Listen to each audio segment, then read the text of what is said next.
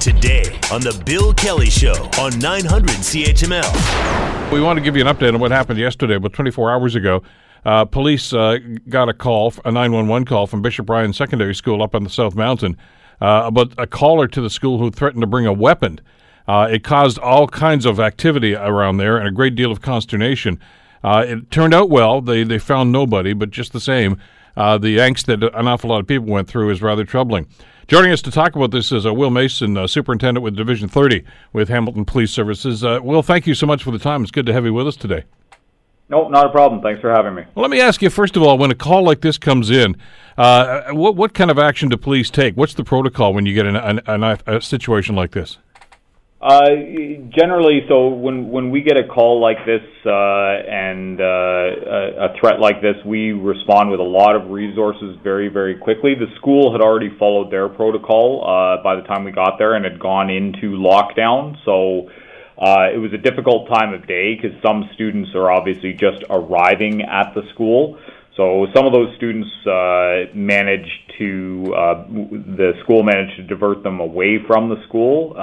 So it was quite chaotic when officers first arrived because you've got some students who are locked in classroom and some students that are arriving and just showing up to attend class. But basically we attend officers right away, form up a team and enter the school and start to look for a potential threat. And then very quickly, our tactical team came and supported those officers.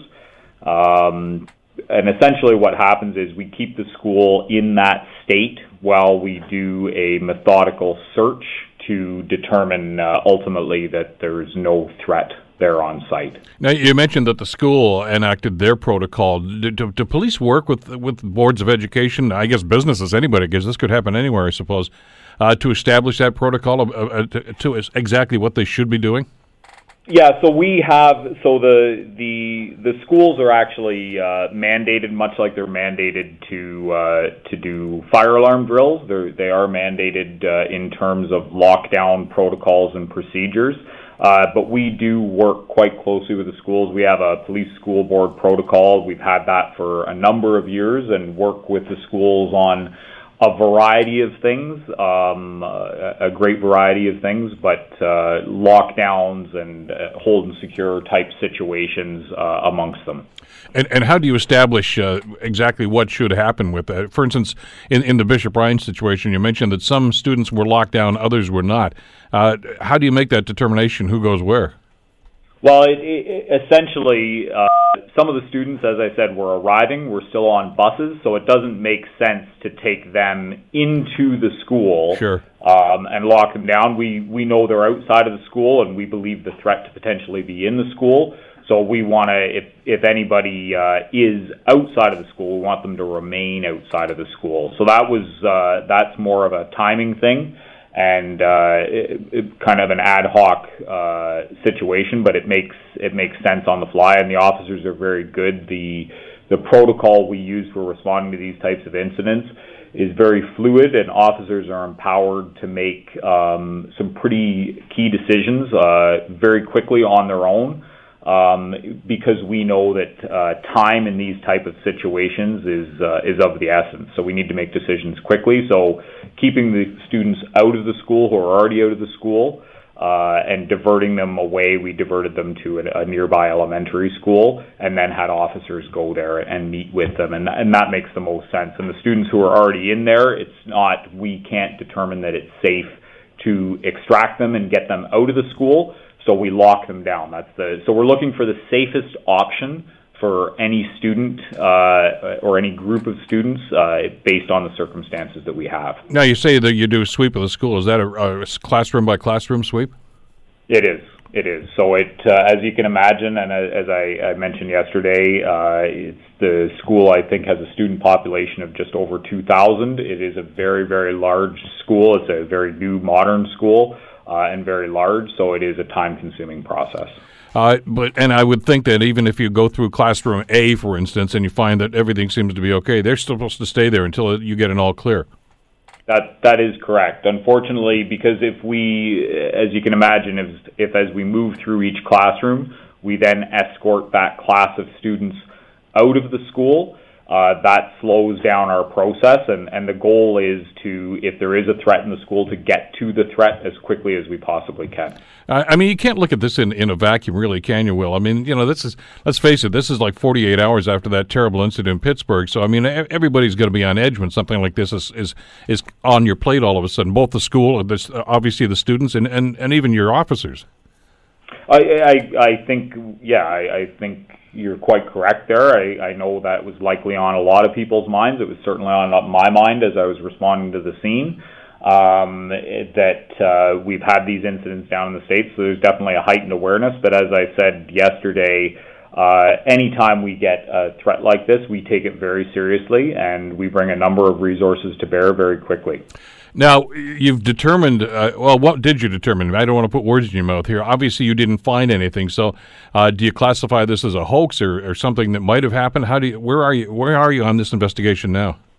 Well, I can't go too deeply into that. Obviously, we've got some pieces we've got to work through. But at this point, we determined that there was no validity to the threat yesterday, that it was just that, a threat without any actual action. So there was nothing that we found in the school or during our investigation on site yesterday that indicated that anybody had entered the school, had brought a weapon into the school, or tried to cause any harm to anybody. It was just that. It was a threat. But we're going to be certainly following that up and putting a number of resources into place to track down the source of that. Now, you didn't receive the call. The call went into the school. Is that correct? That is correct. Is there a tape of the call? Did they record this? No, it's not a recorded line that they called into. Okay, so you don't have that. So, without getting into too many specifics, because obviously I don't want you to expose any of the investigation out here, in case whoever did this is listening. But where do you begin? Just on a macro level, where do you begin an investigation like this? Well, it's with any investigation, we look at talking to witnesses, and in this case, the witnesses are the people who actually received the call. So we start with talking to them, and then we work outward from there. And I can't get too far into all the investigative techniques that we'll use, but suffice it to say, we do take these things very seriously. We did tie up a number of resources there, and we recognize most of the police officers on site yesterday, they're parents themselves. We recognize the trauma this puts the students and the staff through, and the impact this has on them. So we've got a pretty strong motivation to find the culprit responsible for this. This has got to be a rather complex operation, as you mentioned. You've got officers in the school. You've got officers outside the school. We're told, of course, our Sarah Kane, CHML Sarah Kane, was up and having a look around, and obviously this gathers a crowd. I mean, as parents find out about this, obviously they're going to want to head over to the school and see what's going on. So you've got almost like a crowd control situation, I would think, too. We do, and we try to, as best we can, communicate out to parents that we just need some time to do our investigation, that at the time that it was ongoing, everybody was safe, and they were in a spot that was safe for them at the time, and to just be patient with us. Obviously, we can't get into the exact details of how far we are along in our search while we're in the midst of it. But we recognize that, with not a lot of information, a parent's thoughts leap to the worst possible conclusion, and we just try to reassure as best we can that we're doing the best we can, and we just need some time to do our job. And coming to the scene and things like that, and especially attempting to communicate with your child while on their cell phone while they're in there in that lockdown situation, while it's tempting, it's something we want to steer parents away from. It can spread some misinformation, it can create a little bit of panic, and it also ties up the cellular network, which is something we do rely on along with everybody else for communication. And I mean, sure, that's one of the messages that's imparted to the students, while they're in the lockdown is, just stay off there and let the officers do their job, obviously. Yes, Yes, absolutely. I know that oftentimes you have drills. I mean, the officers are well trained to respond to circumstances like this. Is this something that police services and the tactical squad work on, from time to time, so that they can exactly know what they're supposed to do when something like this happens? Yeah, it is. It's something that we do regular training on, and we also our training team's very good at looking at trends with these types of incidents, and we adjust our response tactics accordingly as things change slightly. And our tactical team is very good. They train on these things all the time. They're very, very skilled at what they do. Well, thankfully nothing happened yesterday, of course, but obviously the investigation continues, and we'll look forward to updates on this. Will, thank you so much for the time today. It's greatly appreciated. Not a problem. Thank you for having me. That's Superintendent Will Mason from Division 30, leading the investigation as to what's going to happen or what did happen at Bishop Ryan High School. And kudos, by the way, to the school for jumping on this and obviously following their protocol. And I can't imagine just how frustrating and how tenuous everybody was, wondering what was going on here, because obviously, like I say, time and place, right? After the terrible incident in Pittsburgh over the weekend, you get a call like this, and you just hope that everything's going to go all right. It did yesterday. But good to know that the school understands exactly what's going on, and they jump right into action with what had to be done, and obviously police service doing the same thing. We'll obviously wait for updates on this. As Superintendent Mason said, the investigation is ongoing into this incident, and hopefully they'll have a successful result to finding out exactly who was responsible for this. You're listening to the Bill Kelly Show podcast on 900 CHML. According to a report, students are attacking staff members at Hamilton Public Schools more often. This is an annual report that's done. Student attacks against staff at Hamilton Public Schools were up in all categories, with 42 requiring time off for up to 19. That's up from 19, rather, from the year before. The report was presented to the Human Resources Committee and shows the bulk of the lost time cases were in elementary schools with educational assistants. Joining us to talk about this is Alex Johnstone, who is the trustee for Wards 11 and 12, and also the vice chair of the Hamilton Board of Education. Alex, thanks so much for the time. Good to have you with us today. Good morning, Bill. Troubling report, isn't it? It is. I think trustees, as well as our staff, are certainly concerned with the numbers, but we're also putting, as was highlighted in the article, a number of measures in place in order to ensure that we're taking strong action in this area. The numbers themselves obviously are bothersome, but did you get details, Alex, as to what's actually happening here? And I know there's probably no two incidents that are the same, but how would you categorize the kind of violence that's going on? So I think what's important is that this has become an issue that our board, as well as boards across the province, have put a spotlight on. It was an issue that our employee groups, as well as employee groups across the province, put a spotlight on in the last two provincial elections. And as a result, there's been an increased focus. So here in HWDSB, we've certainly been doing a lot more training in this area and what qualifies as an incident that needs to be reported on.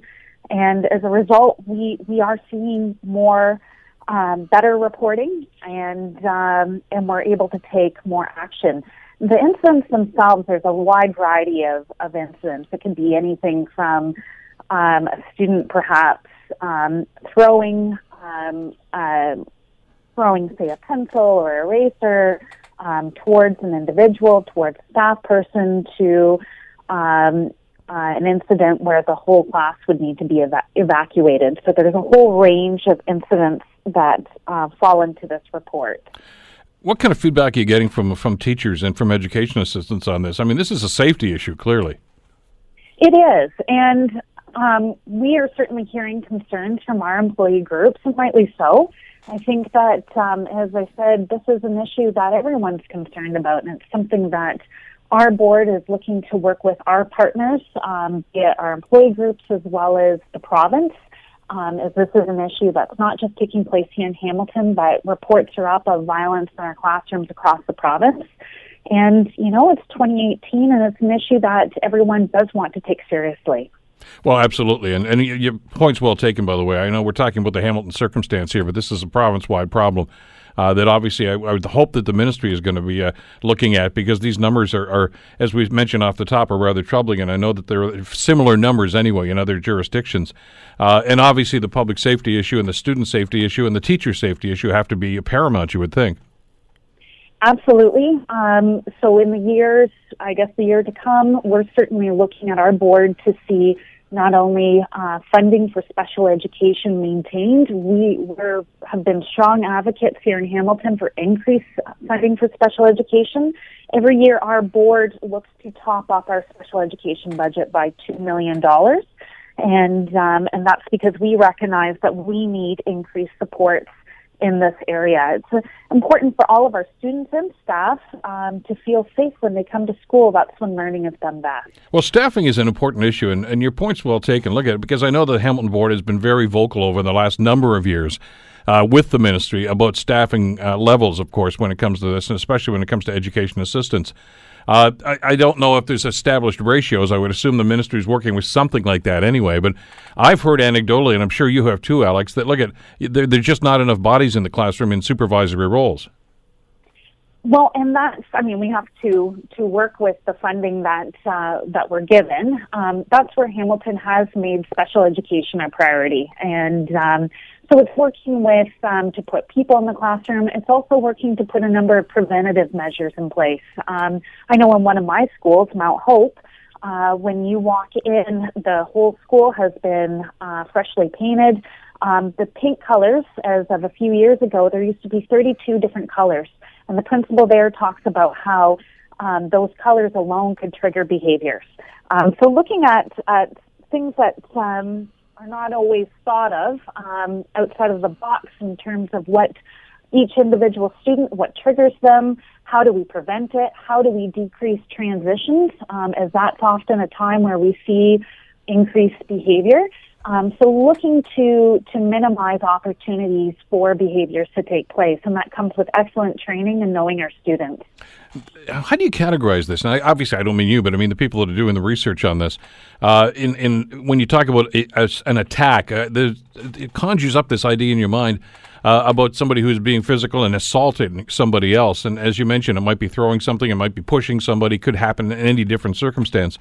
But of course, also, when we're talking about the realm of education assistance, you're talking about special needs children, who's some maybe on the autism spectrum, others could have other issues that they're dealing with at the same time, which increases the risk. And now, are those numbers also included in the statistics we're talking about here?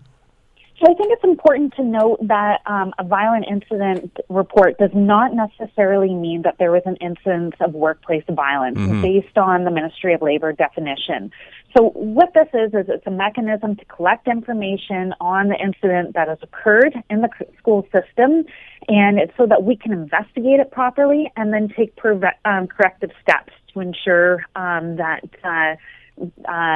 doesn't happen again, or to minimize opportunity for it to happen again. So it really can be a variety of incidences. I think that you're correct. The terminology can be quite frightening.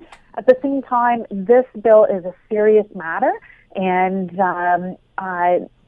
perhaps behaviors in years, in the past were acceptable. It's no longer tolerated in 2018, and that's where we want to make sure that our schools are extremely safe, and that's where we're working with our partners.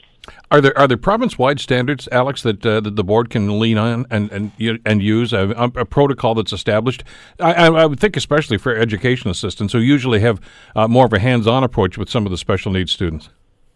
Our staff absolutely do rely on ministry set standards, and with that, though, each board has the ability to enhance. So that's where we have at HWDSB focused on training, focused on providing those different supports and resources, as well as ensuring that our school principals are providing a heavy, supportive role to our EAs, to our classroom teachers, and supporting the relationship in that classroom. I imagine there's an ongoing dialogue, too, with parents and staff, teachers and the education assistants about some of the students, probably even on a daily basis, because, I mean, their condition, attitudes, et cetera, can change almost daily. Absolutely, and that's where you saw over the last year where we had our Priority Schools report put forward, an increased focus on what we consider to be our high needs and medium needs schools. And with that, our superintendents are in our schools, especially our priority schools, more frequently. We are changing how we focus our resources across the board, and we are seeing the results as, I guess, in return. So that's where we are seeing some increases with our student learning and achievement, and we hope to also continue to see gains when it comes to ensuring safety in our classroom. I was intrigued by the mention you just gave about repainting the classrooms in one of the schools up on your districts, because this has taken on a whole different approach now, and the psychology of this whole thing has changed dramatically, hasn't it, in the last number of years? That I mean, we do know that, for instance, that even colors, the color of walls, the kind of lighting, et cetera, can have an impact on some of these students. Absolutely, and our board put together a manual for all of our schools as we're rolling out repairs and renovations and renewal to all of our schools across the system, and we have a master plan. Part of that includes how we design our buildings so that they are not only accessible in terms of ways that we often think about in terms of wheelchair accessibility, but also that it's promoting a calm, soothing environment. So everything from the colors that we pick to the lighting that's in place, how the buildings are structured to promote a reduction of echoing and a reduction in sound so that it's quiet. All of that is very important, and that's built into our manual. And as we continue to roll out our renewal of all of our schools, soon they will all be up to date in that regard. Well, I know some of your schools have actually incorporated, I guess for lack of a better expression, quiet rooms where the lighting is dimmed, and it's, I guess, a place for a sort of a timeout if it looks like there could be a concern and a problem. But obviously there are space limitations. I guess you can't do that in every school, can you? We do. We do have those spaces available for all of our students. There's different models. So one time snoozling rooms were all the rage, as well as there's, I guess, different models across the system. Each school is based on meeting the current school's population and their needs. And so with that, one of the, I guess, strongest things, too, is to teach self-advocacy, so helping the student to understand what their needs are in the moment. And so when they are starting to feel anxiety, is for them to let a caring adult know, and so that caring adult can assist them, whether that's leading to go to a quiet room or to just assist them in finding some quiet space within the classroom. Alex, what about the ratio? I mean, obviously, ideally, you'd like to have a one-to-one with an educational assistant and a student. And I know that there was a time where that just wasn't possible because the funding wasn't there. Has that situation improved? So we did increase our EAs over the last 2 years, and with that, though, there's not the ability to have an EA for every single child that has been identified, and nor would I say that that's the full solution. I think that when we're looking at how do we best support our students, again, there's many mechanisms. So reducing the number of transitions, as we know that often is very stressful. So for some of our students, they may go straight to the principal's office in the morning and spend some quality time with the principal. They may help with the announcements before transitioning into their classroom, because being in the hallways might be a little bit too busy for them and provoke a trigger first thing in the morning. So it's about knowing our students, looking for ways to help them to address the situation. That's not always having one-to-one. That said, I think that a lot of folks would feel, a lot of parents, whether they have a child with special needs or not, that that there certainly is a greater need for more EAs, but at this time, with the funding that we receive from the province, we are, I guess, we're not able to increase that level any further. Well, speaking of money, and I don't want to get too political, I guess maybe I do want to get political here, and let's do that anyway. What you're talking about doing, and you know, the board's got some very innovative plans here, but of course it's going to take money, and it's in some cases going to involve retrofitting a lot of the older schools. And I know you've got a lot of them in your districts that you're representing. They all do, I suppose, right across the city. Mm-hmm. The announcement about cutting the cap and trade program and that money that was supposed to go to the boards of education would have gone a long way towards addressing a lot of the stuff you just talked about here. That's going to be a monumental challenge for your board and every board across the province. So I think boards across the province, and especially here in Hamilton, we are looking to highlight the direct impact that cuts make to education, and it has a direct impact on students. So our board has a long-term facilities master plan where we have been continuously rolling out school renewal. We are partway through that plan, and to remove those dollars, it's not just a delay in the aesthetics of the building, but it actually has a direct and immediate impact on student learning and achievement. And that's those are the stories that we will be highlighting. Right now, we did lose some funding in July. That said, we are still on track with our long-term facilities master plan. If further cuts were to be made, we would be very concerned, and we would be going back to the ministry to express those concerns. Well, and you're only one of many voices, obviously, that are going to be doing that. I think a lot of people were caught off guard by this. It's difficult when the board tries to plan out 4, 5, 6 years into the future, and you're counting on funding sources that the government says are available. Then you get a change of government, and then it's almost like you get the carpet pulled out from under you right now because you still want to go through with the plan. And your point's well taken here. This is not the extra frills you're putting on here. It's not like a big screen TV in every room. We're talking about retrofitting these to make them wheelchair accessible, et cetera, et cetera. And a lot of those plans I'm not going to say they're going to be put on hold right now, but it's going to be a lot harder for your board and every board to reach your goals and your targets. So we're not there yet, Bill. So I wouldn't. I think that it's a concern that all boards across the province are certainly talking about. That if there were to be cuts, how would we respond? But we're not there yet. And despite the loss of the Green Energy Grant in July, we are still on track to meet our school renewal needs, and we look forward to having a positive relationship with the province. I think that the province as well. I would hope that they would also be very understanding and appreciative of the direct impact on students, and certainly, while they're looking to save money, they would also be looking to reduce that impact. So that's where I think there's going to be those conversations. If they do need to happen in the future, the focus will certainly first and foremost be about the students and how do we ensure that their learning needs are being met. Well, yeah, you're absolutely right. I would like to think that's going to be the goal of the ministry. And we're kind of in a holding pattern here. I mean, the government's announced that money's not going to be available. And that's good news that it's not having a direct impact on the board right now. But they haven't done a budget yet, so we don't even know where money is going to be allocated. And I guess until that shoe drops, we're kind of just guessing or speculating what might happen and hoping, I guess, for all the good things.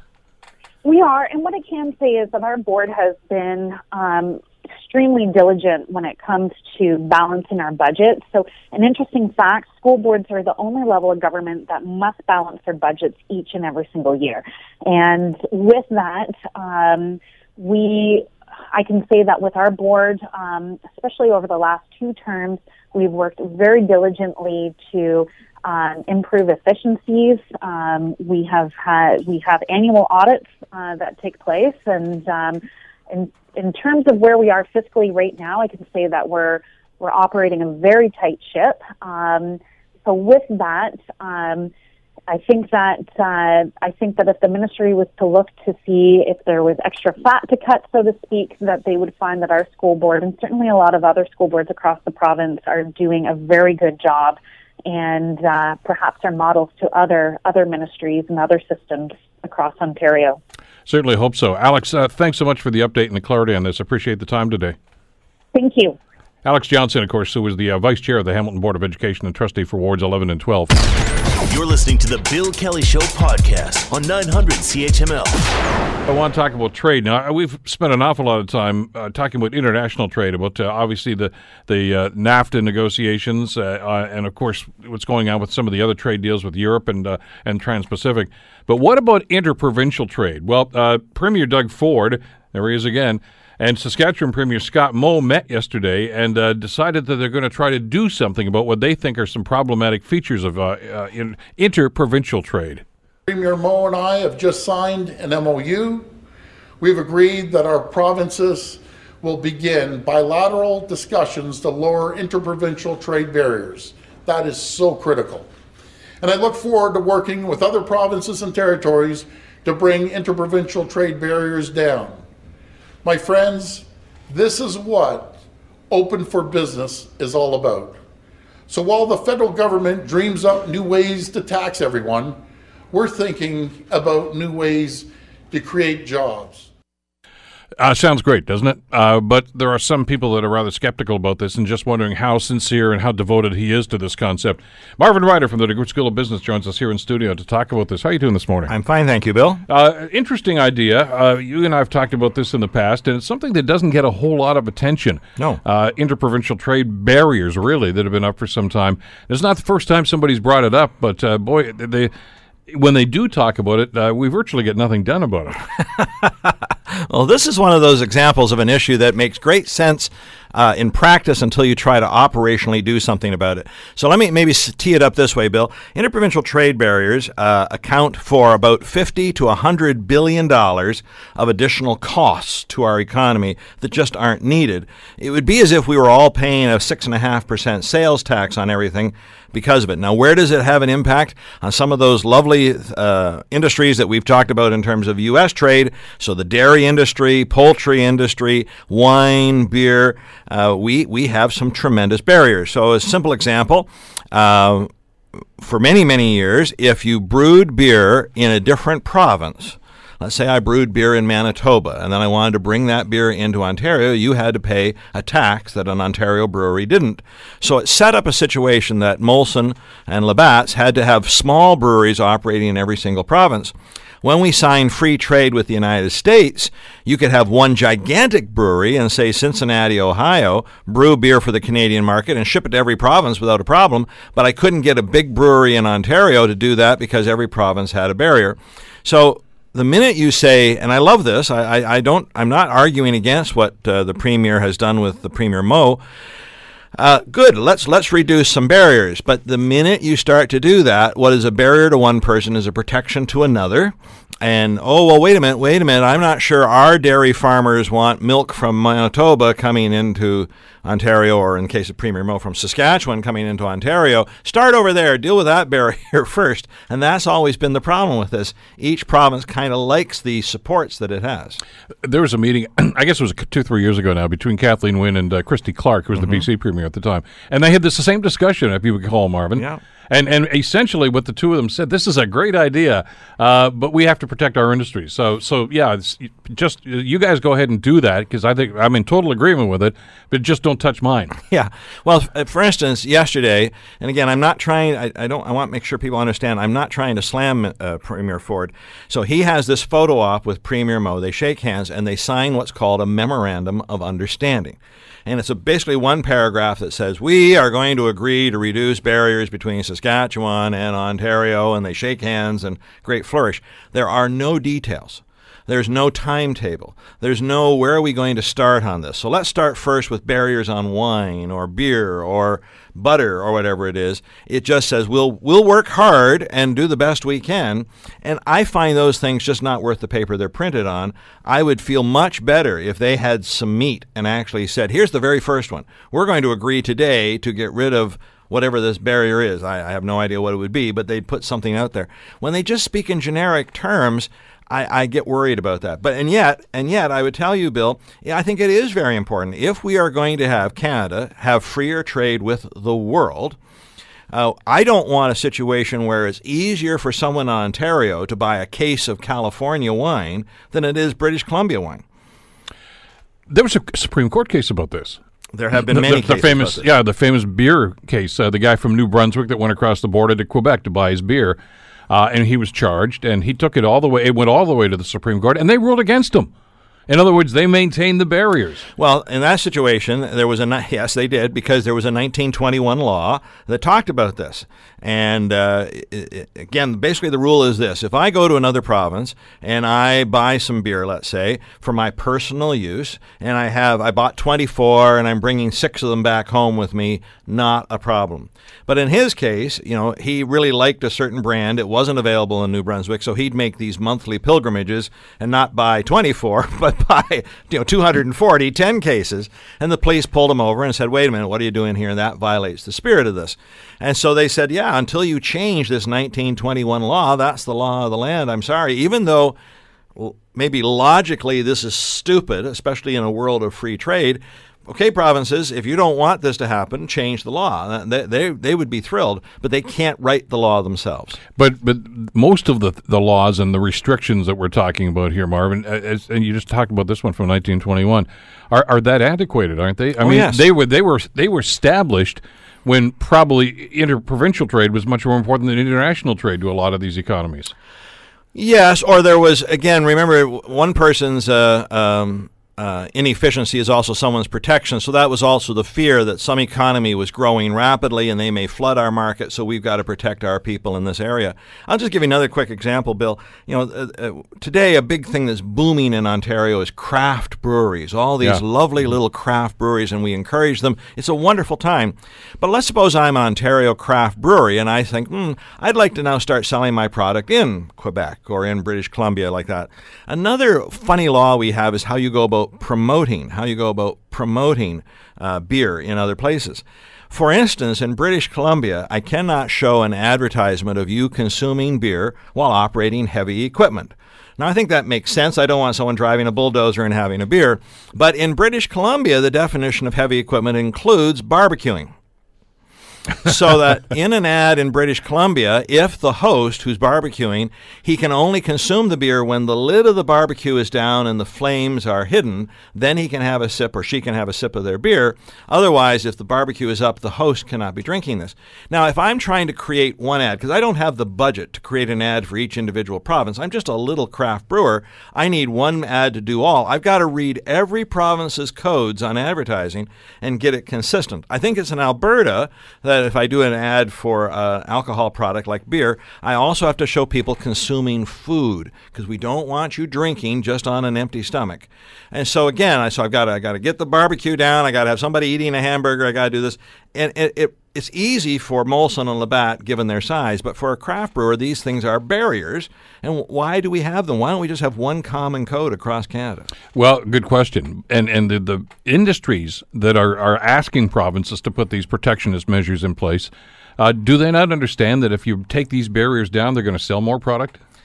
I think on one level they do, but it's always the fear of the unknown. It's a bit, Bill, like we've signed the USMCA, and in the USMCA, we, Canada, have agreed to allow a little more American milk into Canada. It's 15% more, so when I say it like that, oh my God, 15% more, but it's going to go from 3.25% of the market to 3.6% of the market. And yet that's enough that many farmers in the dairy industry are just terrified about all of this. By the way, a little footnote story to that, yesterday in, I think it was Wisconsin, but it might have been North Dakota, was that the farmers there said, we fought and this is all we got? This isn't going to help me at all. But, it's the fear of the unknown. We're going to go someplace we haven't been before. As crazy or clunky as the system is today, at least I understand the system today, if you go to this new one, gosh, it's going to be different. Well, I think different and better. I don't think it's different and worse. But what are the chances of success with this? First of all, these are only two of the premiers, and at one time I think they've all talked about this, and there's got to be a discussion about this, and it just seems highly unlikely. I mean, even yesterday when Premier Ford and Premier Moe made these announcements, this MOU about this, the first thing that the opposition parties asked, well, how come you didn't send trade representatives to that trade conference last? So clearly your heart's not in this. Yeah. So, excuse me, Bill. let's say that again, last week, towards the end of October, there was a cross-provincial conference on trade. And top of the agenda, get rid of interprovincial trade barriers. And neither Saskatchewan nor Ontario sent a representative to it. So wait a minute. We had a conference where all the provinces were supposed to be there to talk trade, and you didn't go. But now yesterday, your memorandum of understanding, how serious are you? And I think that's my concern about this. I don't oppose the idea. I really would love to see some meat go on those bones, and let's start doing it. And in fact, I think there's a role here for Ontario to show leadership. It's the largest of the provincial economies. 35% of the population of Canada is in Ontario. And rather than worrying about reciprocity, let's just do it. Let's do it, and let's show leadership to whether it's Saskatchewan or New Brunswick or Nova Scotia. Let's show some leadership and take a chance. However, we've talked this way before and we haven't seen it happen. So forgive me for being skeptical. I'll believe it when I actually see some legislation come forward. I mean, you use the example of wine, which obviously is a growth industry. Yeah. Ontario has a fabulous wine industry right now. BC has a fabulous wine industry. It does too. But it's still cheaper to buy California wine in Ontario. Well, so there's a price. There'll always be a price thing. Fair enough, Bill, and that gets to economy scales, the size of wineries. The interprovincial trade doesn't change that, so that a California winery is 10 times the size of an Ontario winery. They're going to make wine more cheaply. But part of the price of that BC wine I might want to pick up at the LCBO is going to be because of these tariffs that have been put in place. Right, and so that's the part that worries me. If it's easier for us to buy American product or Australian product or Chilean product than it is to buy our own Canadian product, that worries me. Now, again, here's another simple example, the LCBO. If you go into the LCBO, the way the LCBOs are designed is they give the prime shelf space closest to the door to Ontario wines. That's a discrimination. They're saying we're doing that on purpose. We want to promote our Ontario wineries first and foremost. It is actually all a government-owned store. And now we'll have the other ones there, so it's not like we don't stock them, but we don't give them the primary shelf. And there's lots of people who say, well, wait a minute, that's not right. That's not fair. Shouldn't you be doing it based on volume or something? Give the best-selling wines the prime space. So, I'm not saying we're going to get to total free trade overnight. We may want to keep that discriminatory practice, but let's suppose there's a difference in the taxes. So it's I'll just make up a number here and say 15% on Ontario wine, but 21% on BC wine. Let's get rid of that. And again, I understand that people say, oh, but, I kind of like that because it gives my product an advantage over theirs. What you really should be doing is putting out really good product. Forget about the price aspect to it.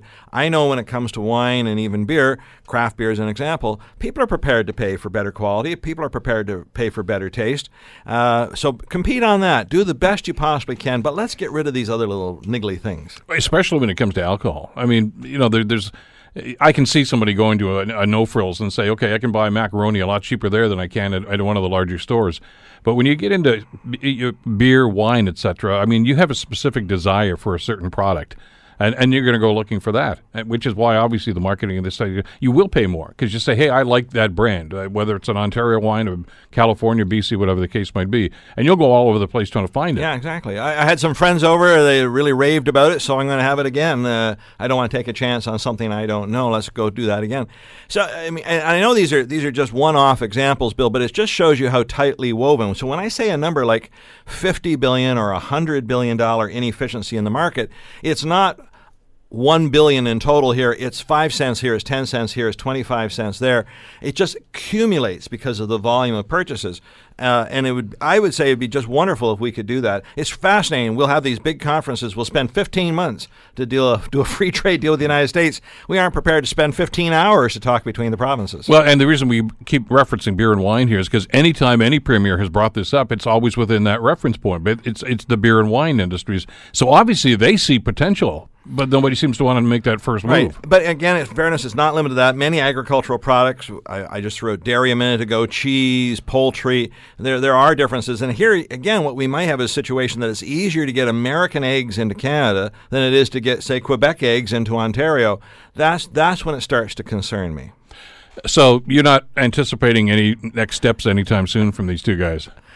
Well, what's interesting is there certainly is a friendship developing between Premier Moe of Saskatchewan and Premier Ford. They have a common enemy in Justin Trudeau, and the two of them are taking Justin to court around carbon taxes. So if out of that discussion comes closer relationships on trade, I'm all for it. But I would rather see them not work in bilateral or two-person parties. I'd rather see them come to a table with all 10 provinces and make some significant action. And I've been wondering where that leadership is going to come. Should that be led by Canada, which in a way has no skin in the game because it's not Canadian rules that cause these. These are provincial rules. Should it come from one province? If Doug Ford wanted to make this a hallmark of his time as Premier, I would support him 100%. I just don't sense that he thinks he's going to get a lot of hay out of that. So nice photo op yesterday. We'll see if anything happens. Marvin Ryder at the DeGroote School of Business. Always a pleasure. Thanks for coming in today. Glad to be here. The Bill Kelly Show. Weekdays from 9 to noon on 900 CHML.